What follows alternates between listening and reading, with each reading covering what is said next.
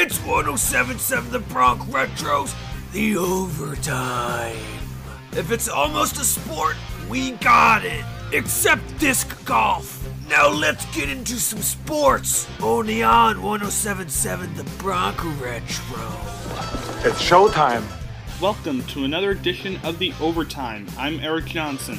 The New York Giants have released cornerback DeAndre Baker after one season with the team.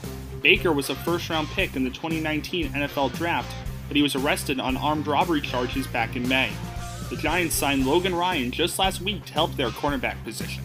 Ottawa Senators forward Bobby Ryan has been awarded the 2020 Bill Masterton Trophy.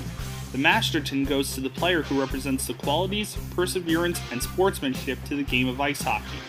Ryan has dealt with substance abuse problems in the past, but he came back in February and scored a hat-trick in his return game against the Vancouver Canucks. Fan-favorite golfer Dustin Johnson has won the FedEx Cup. Xander Schauffele and Justin Thomas tied for second, while Jon Rahm finished fourth.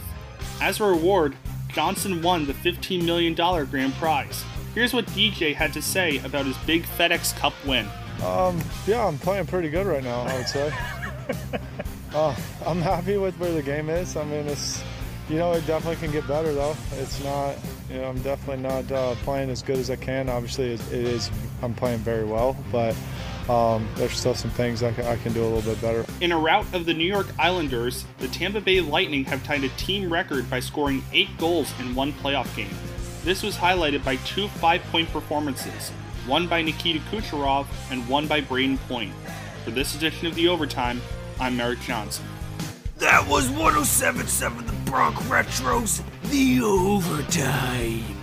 Be sure to tune in next time if you don't want to miss this testosterone-inducing and clearly awesome sports coverage. Remember, if it's almost a sport, we got it. We have highlights, scores, and stories from every sport. You better believe it. Subscribe to our daily sports broadcast at 1077thebronx.com/overtime.